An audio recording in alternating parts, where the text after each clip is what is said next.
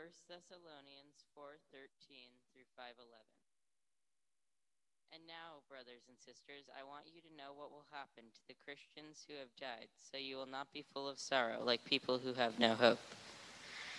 For since we believe that Jesus died and was raised again, we also believe that when Jesus comes, God will bring back with Jesus all the Christians who have died. I tell you this directly from the Lord. We who are still living when the Lord returns will not rise to meet him ahead of those who are in their graves. For the Lord himself will come down from heaven with a commanding shout, with the call of the archangel, and with the trumpet call of God. First, all the Christians who have died will rise up from their graves. Then, together with them, we who are still alive and remain on the earth will be caught up in the clouds to meet the Lord in the air and remain with him forever. So comfort and encourage each other with these words. I really don't need to write to you about how and when all this will happen, dear brothers and sisters, for I know quite well that the day of the Lord will come unexpectedly, like a thief in the night.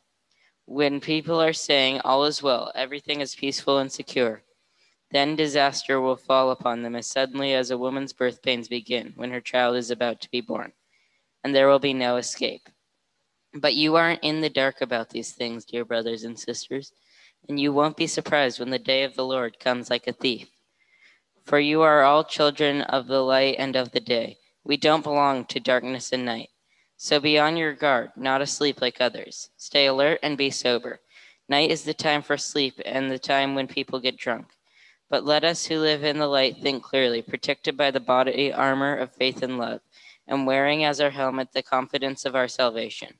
For God decided to save us through our Lord Jesus Christ, not to pour out his anger on us. He died for us so that we can live with him forever, whether we are dead or alive at the time of his return. So encourage each other and build each other up, just as you are already doing. Amen. This is the word of the Lord. Please have a seat. Thank you, Jack. And what a powerful word it is. In this passage that we're in today, I'm excited for. I want to ask you a question before we get to the question of the day. Are you ready for what's coming? Are you ready for what's coming? And isn't it interesting how the enemy has already changed what might come to your mind and your heart about how you feel about a question like that? If I had asked you in January of 2020, are you ready for what's coming? You probably would have felt substantially different than you do right now, right? But the reality is, as brothers and sisters in Christ, brothers and sisters, nothing has changed about our reality about what is coming. And we need to be ready for that. In fact, the series we are in is called The Ready Disciple, and it came after the series we were in Jonah called The Reluctant Disciple. And remember how reluctant Jonah was to go share the good news with the Ninevites because they were really not very nice people. And he was going to get persecuted, and that's what made him reluctant. Well, now we're not coincidentally, but by the providence of God, in a letter that is about the ready disciple and to be ready, but to be ready for what? One, to be ready to share the good news of the gospel with a world that needs to hear it, and two, to be ready for the Lord's return. We've seen that the ready disciple is a willing follower. We've seen that he is a proud parent. We've seen that he's a living testimony. And today we're going to see that he is, I don't even know what we're going to see. A hope-filled sufferer. But the reason I was so a little confused is because I don't want us to fixate, and the word sufferer is what came into my head. I don't want us to fixate on sufferer today, because this passage we're looking at today is not about suffering. We've talked enough about that over the last few weeks. This passage is about the hope-filled sufferer. The suffering is just a product of living in a broken world as not yet fully redeemed or restored people. And so the suffering is just our reality, but the hope is in the gospel. And that's what we're going to see in this passage today. So the question we're asking today, that's on your little handout, if you picked one up on the way in, if not, we have extras, it's on the back of your bulletin, is what in the world are you hoping for? What in the world are you hoping for? And guys, don't let that simple question, oh yeah, it's an easy answer. I'm hoping for Jesus. I'm hoping for, guys, don't be flippant about it, because how your heart really answers that question is going to determine how you live out the next day, weeks, months, and years until he comes to get us. What in the world are you hoping for? And this passage is going to show us two things. That we're hoping for the promise of the resurrection of all who believe in Christ. And the second part is on the day of his glorious return. That is what we are to be hoping for as Christians. And that's pretty much it, honestly. Like everything else is just gravy. Everything else is just, God is a gift-giving God. But this is where our hope is to be found. So let's take a look at our first point. That what in the world are you hoping for? We are hoping for the promise of the resurrection for all who believe in Christ. So I'm going to pick it up in verse 13. But we do not want you to be uninformed, brethren, about those who are asleep, so that you will not grieve as those who have no hope.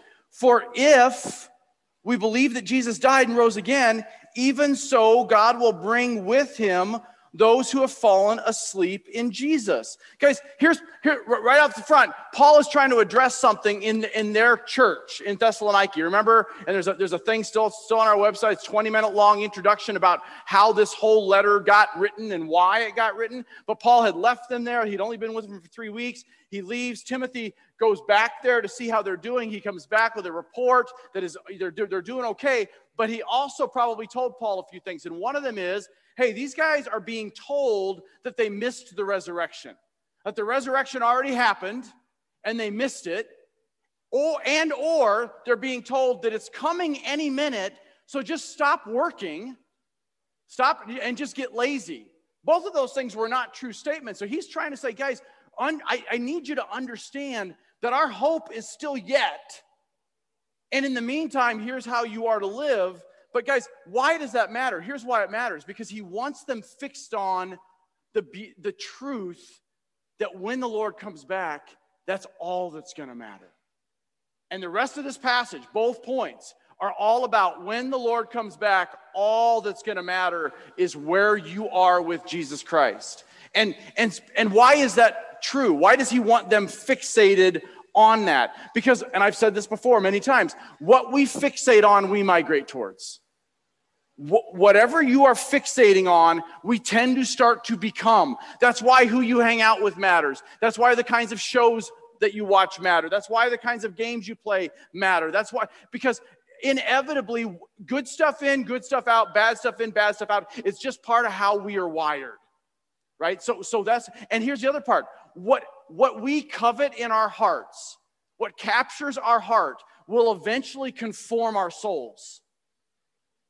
Right? And so if you're in an unhealthy relationship with somebody, if you are struggling with some besetting sin that you just can't seem to get victory over, but you've convinced yourself that it's okay, right? Ultimately, that will conform your soul into something that does not look like Jesus Christ. And Paul is saying, please don't fall for this false teaching. Please don't believe these false narratives that are going on, just like we have them going on in the church, capital C church, throughout the world today. Because wrong focus leads us to a couple of things. We either lose hope altogether, right, or we live like nothing matters anyway. And neither of those things are living for the kingdom. It also gets us to live in, and this is what the enemy's been doing to us for the last 10 months or so, to get us to live in fear and doubt. Right? Why? Because, guys, do we really believe? Jeff and I were in our meeting this week, and we were talking, or last week, actually, I think it was, and we were talking about, do we really believe, like when Paul says in Philippians 1, for me to live is Christ, and to die is even better than that. Paul believed it. That's why Paul lived the way he lived. Because he really believed that, you know what, like the best thing isn't, like you say to somebody, hey, how you doing today? Well, I'm up this morning. You know what? I get it. I say that a lot too, actually, just kind of comes out of my mouth. But is that really the best thing? The reality is, if you're a believer in Christ, that isn't the best thing. To live is Christ, and to die is even better than that. But if we don't really believe in the resurrection, it's why we had the calling passage. We had 1 Corinthians 15. If we don't really believe that Christ was raised from the dead, then we are of all the people in the world to be pitied. Why? Because, man, our hope is, we have no hope. If Christ was not raised, we're not going to be raised. So what in the world are we doing? What are we doing here today then? Right? And ultimately, that's what Paul is trying to say to these people. It is the picture that Matthew talks, or that we saw in Matthew. We're going to see a lot. We saw a lot this week in Matthew 24 and 25, the focus on end times. But if you think back all the way back to Matthew chapter 6, Jesus said this: store up, but don't store up for yourself treasure in heaven where moth and rust destroy and where thieves can come in and steal, but store up for yourselves treasures in heaven. Because where your treasure is, there your heart is going to be also. And so he's reminding us all the way back at the beginning of the Gospel of Matthew, guys, if our hope isn't set in heaven, then you cannot help but live for here and now. If your hope is not set in the there and then, you will be consumed in what is going on in your life here and now. But it's hard for us because we're kind of stuck in the here and now, like we're here and now creatures. So how do we keep focused on the there and then? And that's where we're going to keep going. So look at verse 15. For this I say to you by the word of the Lord, that he who is alive, that those who are alive and remain until the coming of the Lord will not precede those who have fallen asleep. So what he's saying is, those of us that are still here, if the Lord were to come back today, we're not going with him before our loved ones who knew him are going to go with him. They get to go first. We'll keep going because it's going to become more clear a little bit later. For the Lord himself will descend from heaven with a shout, get that, with the voice of the archangel and with the trumpet of God, and the dead in Christ will rise first. Guys, that is a really noisy verse, right? There is a shout, and there's a trumpet, and there's an archangel. By the way, there's only a couple of those, Michael and Gabriel, and they are pretty impressive dudes. And when they shout, I am betting it's loud. And we're going to see Michael here in just a minute. But guys, there's, and this is going to come out throughout the message today, Lord willing, but this is why, so I guess I'll just get it out of the way up front. I didn't really know where I was, but I have been pre-tribulation my whole 25 years of being a believer. Because that's frankly what I was raised in spiritually. And man, I'm clinging to pre-tribulation means that the church is raptured, that this scene that we're looking at right now, and that Jeff read in 1 Corinthians 15, that it happens before the great tribulation, the 7 years of tribulation. Man, I am clinging to that promise with everything in me. And when I look at my family, man, I'm like, please be pre-trib, Jesus. Like, seriously, like, really. But I'll be honest with you. As I wrestle through this and I read the word, and this has been a journey I've been on for several years, I see it less and less in Scripture. My heart still wants it, and I can still make a biblical case for it. But I'm looking at a passage like this, which is often used for pre-trib people. They're saying, see, this is where the rapture is, and we haven't gotten there. It's in verse 17, where he says, and then those who are alive and remain will be caught up.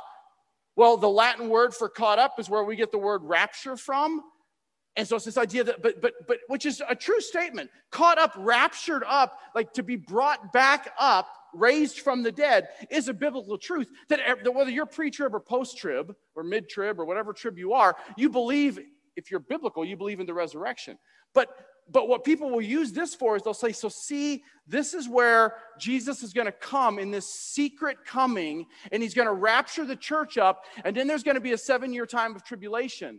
And then he's going to come back and get us all and make everything right. And we looked through Revelation. We went through the whole book of Revelation and Daniel a couple years ago. You can watch or listen to all those online on our new message page on our website. So I'm not going to go back through all that again, except to say I just don't see it here. Because what I see here is a whole lot of, hey, I don't know how this is a secret. There's a voice shouting. There's an archangel yelling. There's a trumpet blowing. Right? Like where? How is that a secret rapture? I think when Michael yells, the world's going to know, honestly. And so I look and I go, okay, so let me just finish up this part. It says, so those who are alive and remain will be caught up together with the Lord in the air, and we will meet him in the clouds with the Lord in the air. So we shall always be with the Lord. Therefore, and this is the point of this whole passage. Therefore, comfort one another with those words. Do you remember verse 13? I want you to know so that you will not be grieved, verse 14, as those who have no, I'm sorry, for the end of verse 13, as those who have no hope Comfort one another in verse 18. What is our ability to not be grieved? What is our ability to be comforted? It is to know that the bottom line is, whether he comes pre, mid, post, whenever he comes, that we will be with him forever and ever. That's where our encouragement is. This too, sorry, good thing I'm far away. This too shall pass. That ultimately, the point of this passage, the point of 1 Corinthians 15, the point of is to say, this too shall pass. He came once on the cross to redeem creation and all those who call him Lord. He will come again to restore it. Exactly what that looks like, I don't really know. We talked about that a lot in our study in Revelation and Daniel. But I want you to find Daniel chapter 12. Daniel's in your Old Testament. We're going to come back to, obviously, Thessalonians. Go to Daniel chapter 12. And again, please don't send me emails about why you think we're still pre-trib, because unless you just want to encourage my soul so that I feel better about being pre-trib, like wanting that, because I get it. I get that we can go to, I get that we could go to Revelation chapter 3. Revelation chapter 3, I told you to go to Daniel, Daniel 12. Revelation 3, 10 and 11, it talks about how he will keep us from the hour of testing. And again, that's one of those places where I would go as a pre-tribber and say, see, right there it says that an hour of testing.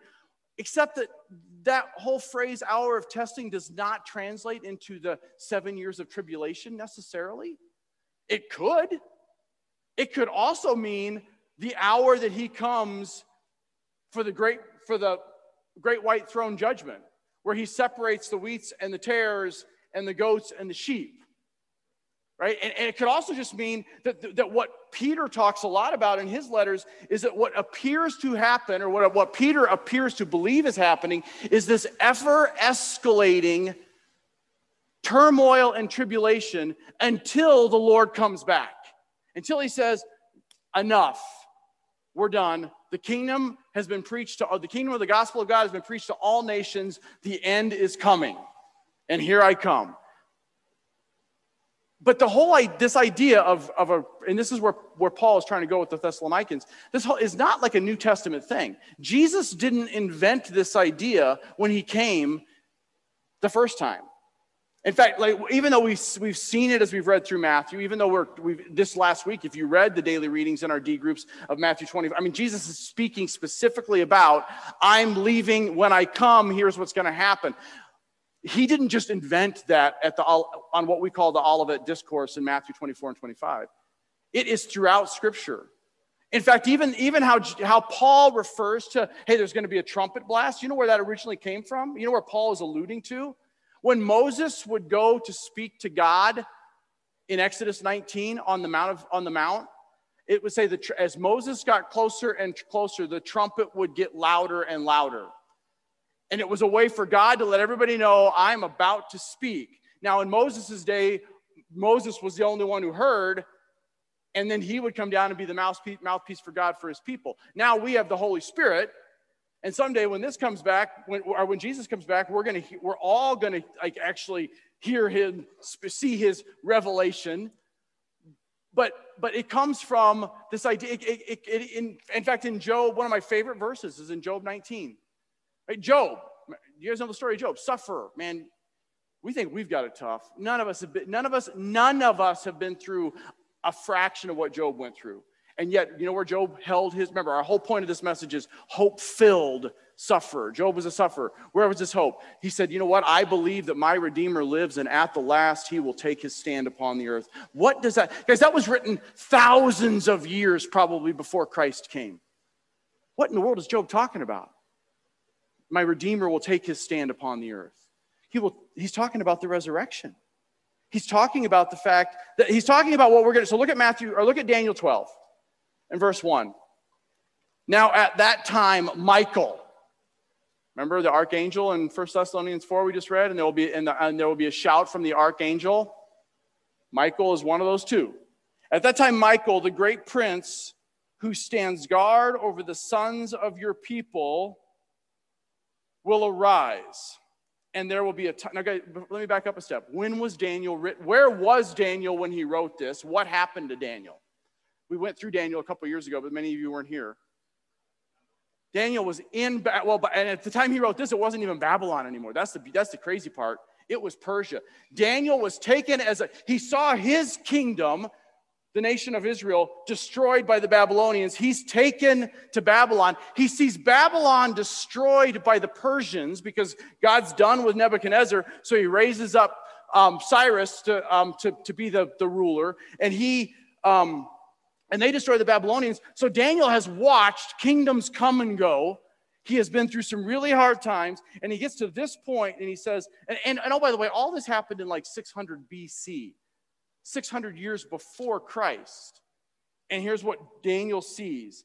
I see Michael, a great prince, standing guard over his people at a time of distress such as never has occurred since there was a nation until that time. And at that time, your people, everyone who is found written in the book, will be rescued. It's all referred back to the end of Revelation, and we covered all that before.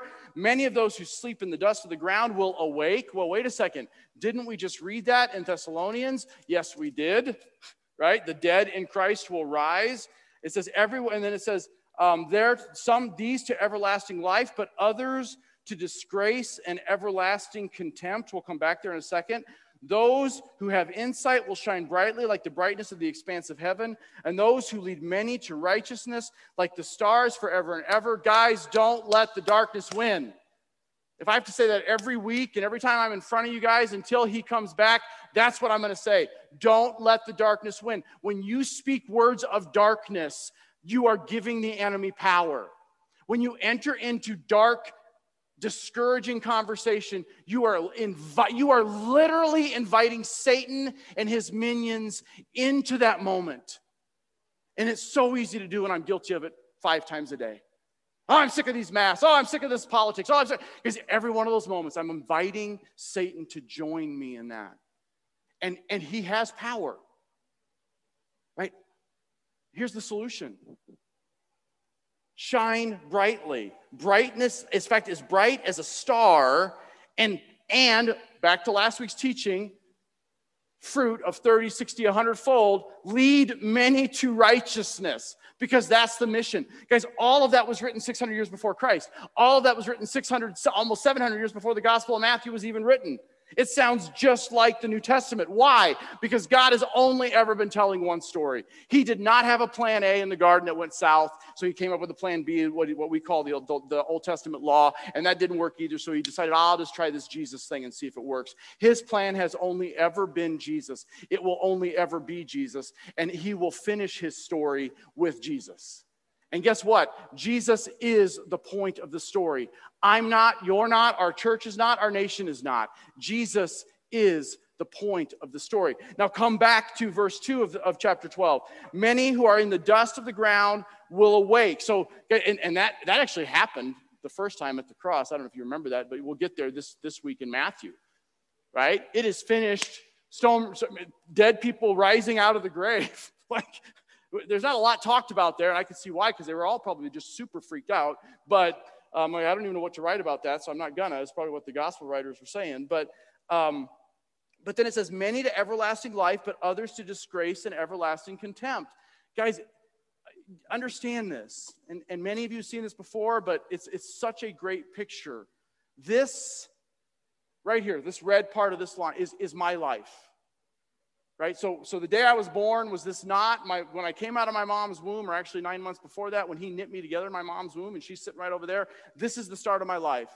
When I die, that's the end of my life. So my fist is the end of my life.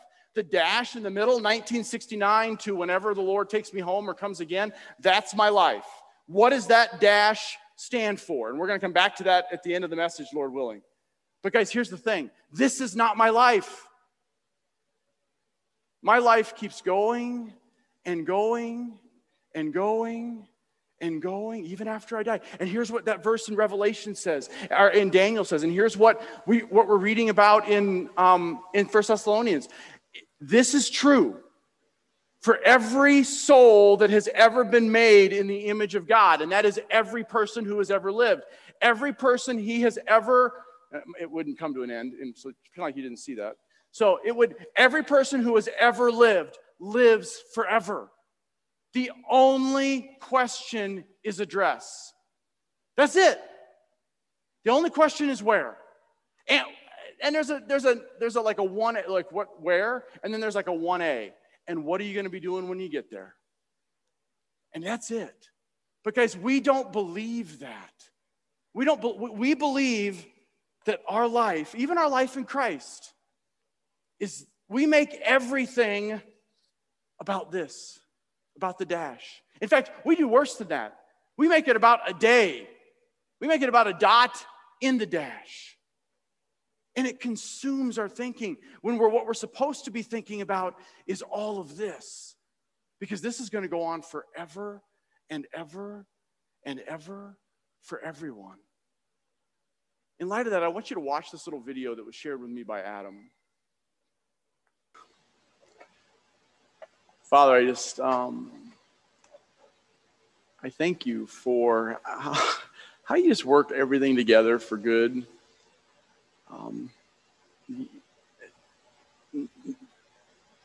That Josh would ask us to pray for something that we need, that at our table a Christian would say all we really need is Christ, that would lead Karis to get up and sing a song about our focus being solely on you. None of them knew that the video was going to be any, or what the message was even about. And it's because your spirit moves on our hearts. And so, Lord, I want to pray right now. There's nothing that's going to come out of this mouth apart from your word and your gospel truth. It's going to change hearts. But I know there are hearts in this room that are destined for a forever life apart from you.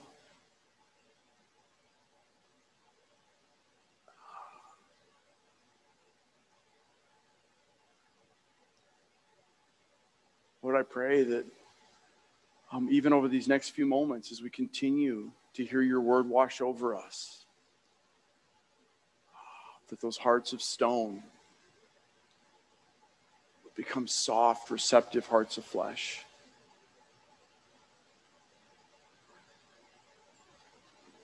The psalmist said, Whom have I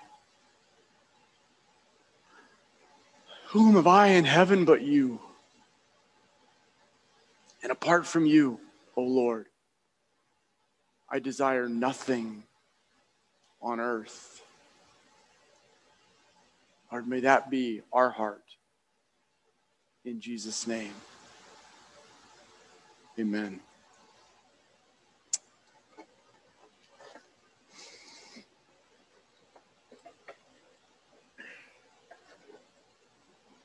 That is so often not my heart. And it's because I have my hope in the wrong things. And I told myself I wasn't going to cry today. What in the world are you hoping for, Doug? Our only hope is in the promise of the resurrection of all believers on the glorious day of his return. So look at 1 Thessalonians 5 and verse 1.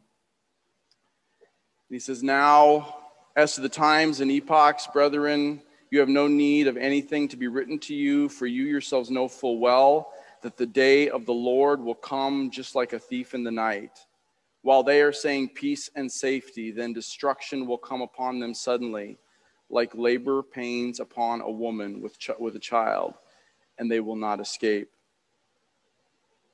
Guys, don't lose sight of the hope from the end of chapter 4 as we look at the awesome day of the Lord in chapter 5, because Paul didn't want us to. There was no chapter 4 and chapter 5 when Paul wrote this letter. He is directly connecting the thought from chapter 4 into chapter 5. So what is this whole day of the Lord thing? Well, we'll get there in a minute because it's throughout Scripture.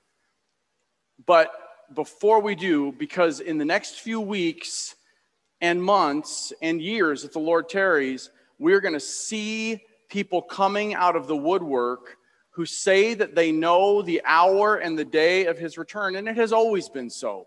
In fact, you remember what I said at the beginning. The reason, part of why Paul puts this in the letter is because there were people in Thessalonica 20 years after Jesus was raised saying the resurrection had already occurred and you missed it. Right? We have to filter everything through the lens of Scripture. And guys, and part of what happens is because if you're semi-biblically literate, people will not be bold enough to say, well, I know the day and the hour, but I do know the month and the season. And I just want to be crystal clear. No one knows. No one. Do you understand? When no one means no one is no one. In fact, Jesus himself said that as to the hour and the day, and that is a horrible translation, because like I said, what these charlatans will say and post and try to get us to believe is that, well, I'm not saying the hour and the day. Well, Jesus didn't say the hour and the day either. The words there for hour and day didn't mean hour and day. They meant season of time. He's saying, ultimately they're missing the whole point. What he's saying is, as for the timing of my return, as to make this crystal clear to my disciples, no one knows. In fact, the angels don't know. Guys, I'll let you in on a little secret. If God doesn't see fit to share it with Michael, why in the world would he reveal it to some brother somewhere in Brooklyn? I'm just asking. We've got to filter through. Now we need to be able to, Jesus said, we need to be able to see the signs. What are the signs? The signs are things are getting worse. The tribulation is increasing. It is all I know for sure is today we are a day closer than we were yesterday. And Paul's whole point, Scripture's whole point, Jesus' whole point is that should be enough. But we fixate on when. Why? Because it allows us to hide behind the what in the world are we supposed to be doing until it happens. If I can just fixate on the when, then I can really seem really intelligent and get people. It's just no, because guys, so many people over the eons have been led astray, horribly so. Some literally to their death. By charlatans who said, I have figured out whether it was the exact day, and they've written books about it, 88 reasons why Jesus is going to come back in 1988. Guess what? When that happened, when it became 1989, that person didn't recant what they said. They just changed the date. This is what they do, right? But the point doesn't even matter. Here's the point. Who cares? Well, who cares when the day is? What matters is do what we're called to do today. Stop people from going over the cliff. That's what we're here for. That's why he said, otherwise he would take us home. None of that was in my notes either. I should probably just stick to my notes. The day of the Lord. Day of the Lord. Okay, day of the Lord. We're not going to go into it all, but here's the thing. The day of the Lord was a phrase that was used by 7 of the 17 prophets in the Old Testament, and it was used almost 30 times. But every time it's used in the real vernacular, like as Paul is referring we know that the day of the Lord will come like a thief in the night. It is what's called the awesome day of the Lord. And I don't mean awesome like, wow, that's radical. I mean awesome like, oh boy. Like every knee will bow and every tongue will confess awesome. Like everyone will be at some level fearful, including the believers, because we will see him for who he really is. And there will be that moment of, and then there'll be a moment of that's my, and then his heart will resonate with our heart that we are children of God. And for us who are believers in Christ, we will be overjoyed. And for the rest, we won't. And guys, if you haven't read this week's D groups, from what I mean by this week's is last week's D group reading of Matthew 24 and 25, please read it. The whole thing is 2 really long chapters about Jesus saying, nobody knows when, live ready. Because if you're not right when I come back, it's too late and it's going to be really bad. So Paul keeps going and he says, and we're just going to finish it up with this. He says, but you, brethren, are not in the dark. You're not of the darkness, that the day would overtake you like a thief. For all the sons of the light are sons of the day. He's saying, remember Jesus, Matthew 3? For you are the light of the world. He's saying, if you are the light of the world, you were once children of the darkness, but now you are children of light, Paul says in Ephesians 5. I think it is. He's saying, so act like it. Shine. For all the sons of light are the sons of the day. We are not of the night nor the darkness. So then let us not sleep as others do, but be alert. There it is again. Be alert. Be ready. Live for the kingdom. Be sober. Guys, Here's what's going on in the church in America. I'm just going to, I was talking to Brian Tootin. He's off with Elijah today, but I was talking to Brian Tootin on the phone together. We were praying together this week, and we were just talking about, and guys, here's what's going on in the church. Here's what's going on in our nation. We are suffering from a massive identity crisis. We are suffering from a massive identity crisis because we have identified ourselves poorly, wrongly. I've talked, we are Americans who live in North Glendale, Peoria, who have a family that we love and want to take care of and want to make sure that they're all taken, and somewhere down the road, oh yeah, I happen to be a Christian. And nobody would articulate, I guarantee you, nobody in this room would articulate that, and we live that way all the time. Instead of saying, I am a Christian who happens to live at this time in America, who happens to live in North Peoria, who happens by the grace of God to have a beautiful family that's used by him for the kingdom, who happens to, but because our identity is wrapped up in those other things, when we see those other things crumbling, what do? We lose hope. That's what's happening in the church. That's it. That's why our attendance is down even from what it was in June and July. That's why that's why Redemption's attendance across the valley is half of what it was before. Because our identity was wrapped up in something else, and when that something else failed us, we went, oh man. And that something else could be the church, it could be your marriage, it could be your family, it could be your finances, it could be your president, it could be whoever. But we've got to get back to having the right identity. We just have this massive identity crisis, and we've got to get past it. And one of the ways, this is Paul's solution to this whole is one of the ways is to say in verse 7, for those who sleep, do their sleeping at night, and those who are drunk, get drunk at night. But since you are of the day, let us be sober, having put on a breastplate of faith and love, and as a helmet, the hope of our salvation. He's going all the way back to the beginning of the thought and saying, guys, here's where our hope is. Our hope is not here and now. Our hope isn't, oh my, those people died. What happened? Our hope is found in the salvation. Our hope and our identity has to be wrapped up in believing that Jesus will fulfill his promise. If it's not, it will be short-lived. So here's what I want you to do. At your table, and I know we're past time, and this time it's not my fault. And but there's a table talk question. It's on the back of your connecting points, and I just want to be able to share around the room. So I am going to ask people. So be ready. So it says the resurrection can seem far away. So remember, the whole thing is Paul is trying to encourage this church by saying, guys, not our home, not our time. We are kingdom people living for a kingdom that is to come. But we live here and now. And so it's like, man, but that's great. But what about today, Doug? Okay. So whether you're wondering when it's going to happen or what gives hope for today, but maybe that is because we don't think about it like we should or as often as we should. So here's what I want you to do. And you can write them down if you want, but I'm going to ask some tables to share. Come up with a little list of things that the future resurrection gives us hope in that will help you get through today. So think about something like, here's my struggle, like what am I struggling with? And how does the fact that he is coming again going to give you hope when you walk out of here today? Go. Okay, so just something at your table, like what's one thing if I pointed at you, your table could yell out real quick? Just short answer, one thing, and everybody's looking down like, please don't call me, please don't call me, please don't call me. And I get that these are really hard, so I'm going to start right here. One thing. No doubting. Okay. Kim. Hope. Gives us hope for tomorrow. Good. Brian, what'd your table come up with? No what? No anxiety. Awesome. Good. Sean.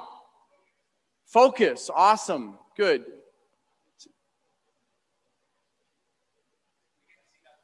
We get to see God's face. Awesome. Good job. Good job.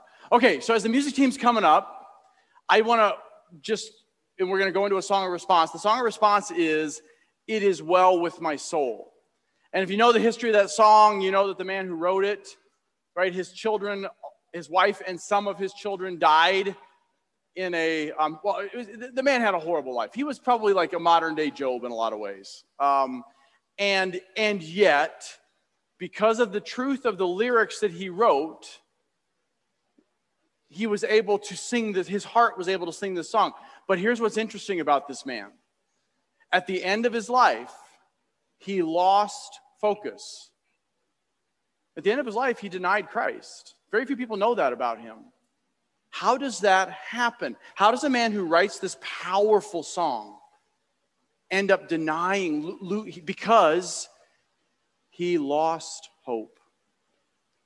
Right? Because he stopped renewing his mind with the truth of God's word and started listening to the lies of the enemy.